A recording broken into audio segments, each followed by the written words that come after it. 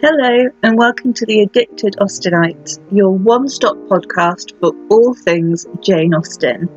I'm your host, Catherine Price, and in this week's episode, we are continuing our in-depth look at Pride and Prejudice by taking a closer look at Mr Wickham and the militia.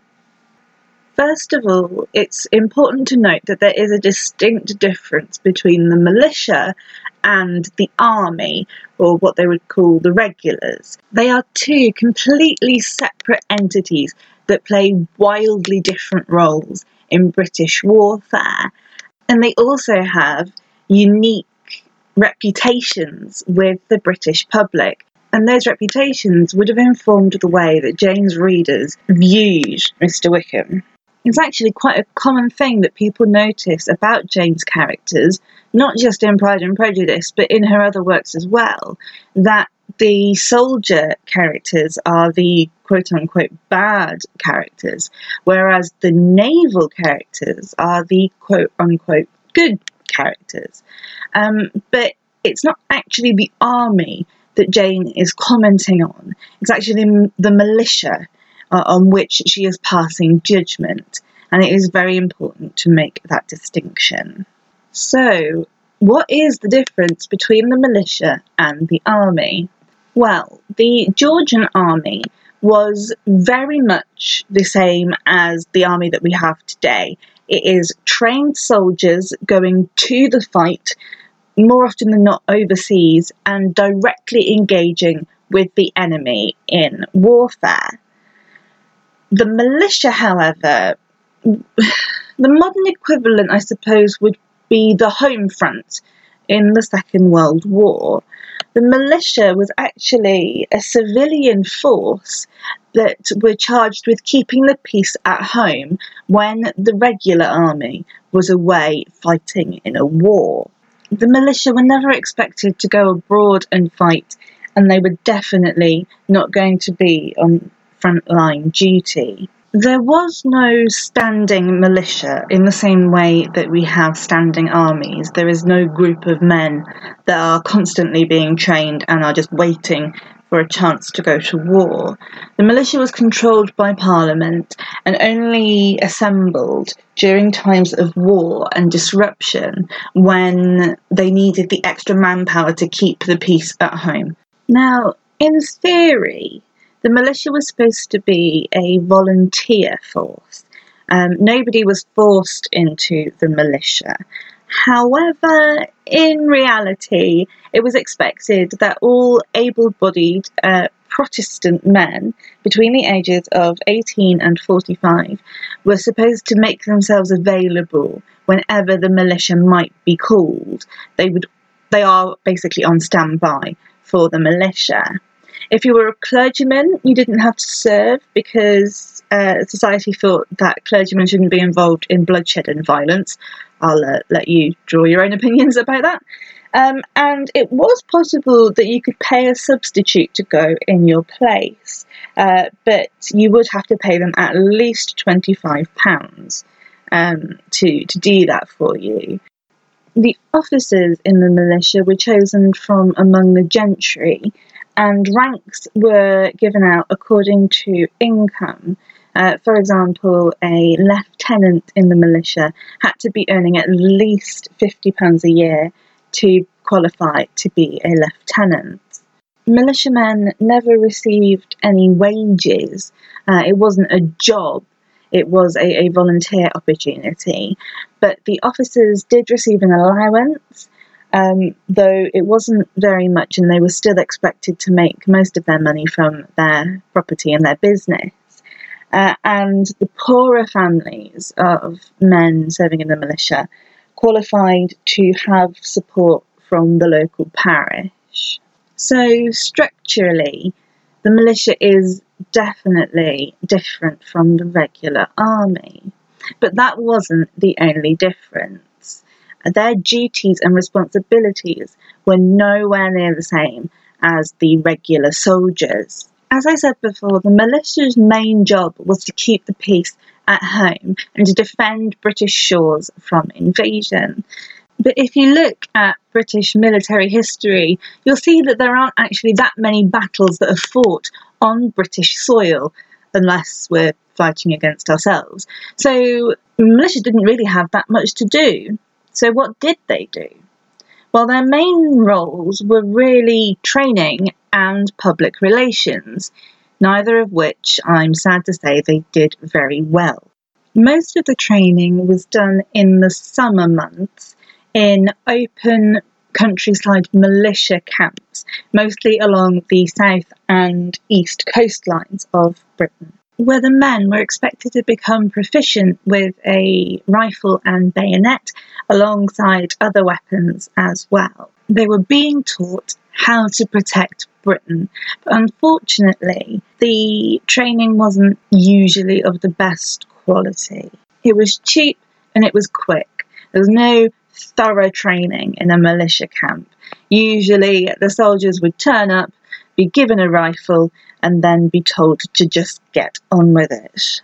And this lack of intensive training gave the militia a lot more time to engage with the British public. There were often reviews held for local residents by these militia camps, wherein the soldiers would be marching, drilling, firing at targets, and there were even mock skirmishes as well for the public to enjoy.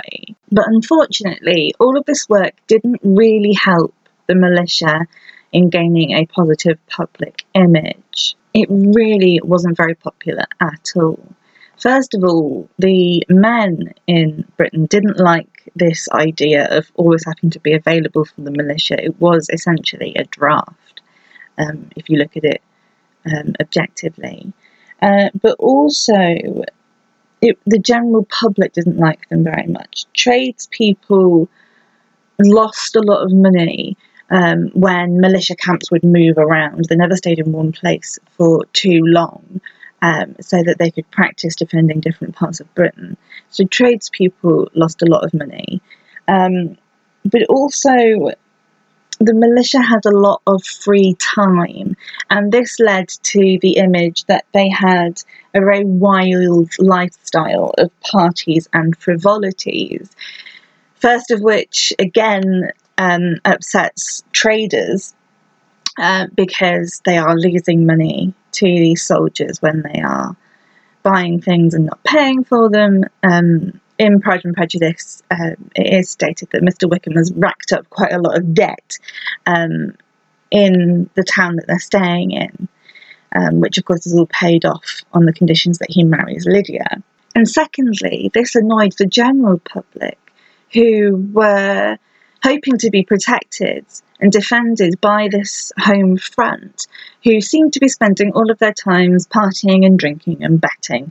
I certainly wouldn't be happy if the body that was supposed to be protecting me was doing more damage than they were defence. This led to a general unpopularity of the militia with the general British public, and this is why it seems like Jane's novels are skewed towards naval men, because the militia had such a bad reputation, and they make the perfect stereotypes for the men that Jane was trying to lampoon in her novels. If you look at Mr Wickham, outwardly he is very charming and gentlemanly and very exciting. It was quite common for the militia to cause a stir in the young women of the town they were camping in. But underneath all that, Wickham is wild and reckless, and he's really not a good husband prospect for anyone, let alone Lydia Bennet. But then, by the end of the novel, Lydia kind of deserves it, doesn't she? That less than perfect marriage. And this all loops around back to the episode we did, not last week but the week before, about the types of characters in Jane's novels. Because not only is Mr Wickham a cautionary tale in don't spoil your children and just don't be a lying, scheming so-and-so, but it's also a cautionary tale in terms of if you are a young woman and you are reckless and flirty and don't think about your future, you'll end up marrying an officer because he's pretty, and not having a very good life, a very good married life afterwards. And that pretty much sums up all that I wanted to say about the militia and how they are represented in Jane's novels. But before I go, I do want to talk about their uniforms.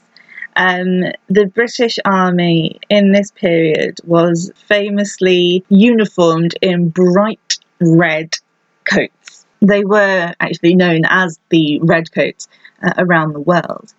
And the British Army weren't the only people to dress their soldiers in red, but they are arguably the most famous example of this happening. And there are lots of different theories as to why it is that they were dressed in red. But unfortunately, there doesn't seem to be one standard reason for why this happened. More likely than not, the red colour was probably chosen because red dye was rather cheap compared to any other colour. So it would be just more efficient and economical to mass produce red uniforms. There is another theory that the red colour was used because it helped soldiers to distinguish their fellow soldiers from their enemies on a battlefield where the weapons produced a lot of smoke. So in that case, the red would have been used to decrease the chances of a soldier dying in friendly fire.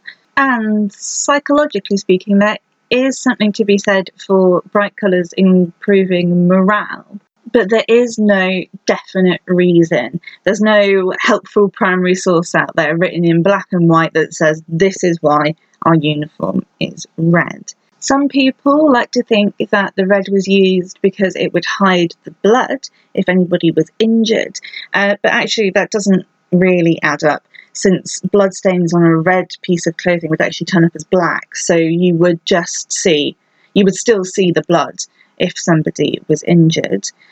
And some historians like to claim that it is a symbol of St. George, dating back to medieval times, because St. George is the patron saint of England, and his symbol is the red cross on the white background. So for some historians, the red colour chosen for military uniforms was their way of capturing the spirit of St. George and taking it into battle with them. But again, it's probably just a coincidence that the red dye was the easiest to get hold of and the cheapest to make.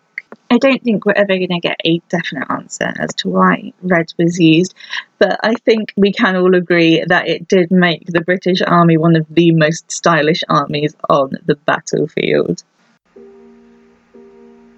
Thank you so much for listening to this episode of The Addicted Austenite. I hope that you've enjoyed it. If you have, like, comment, subscribe it, share it, all of those things that you're supposed to do with podcasts, I would really, really appreciate it.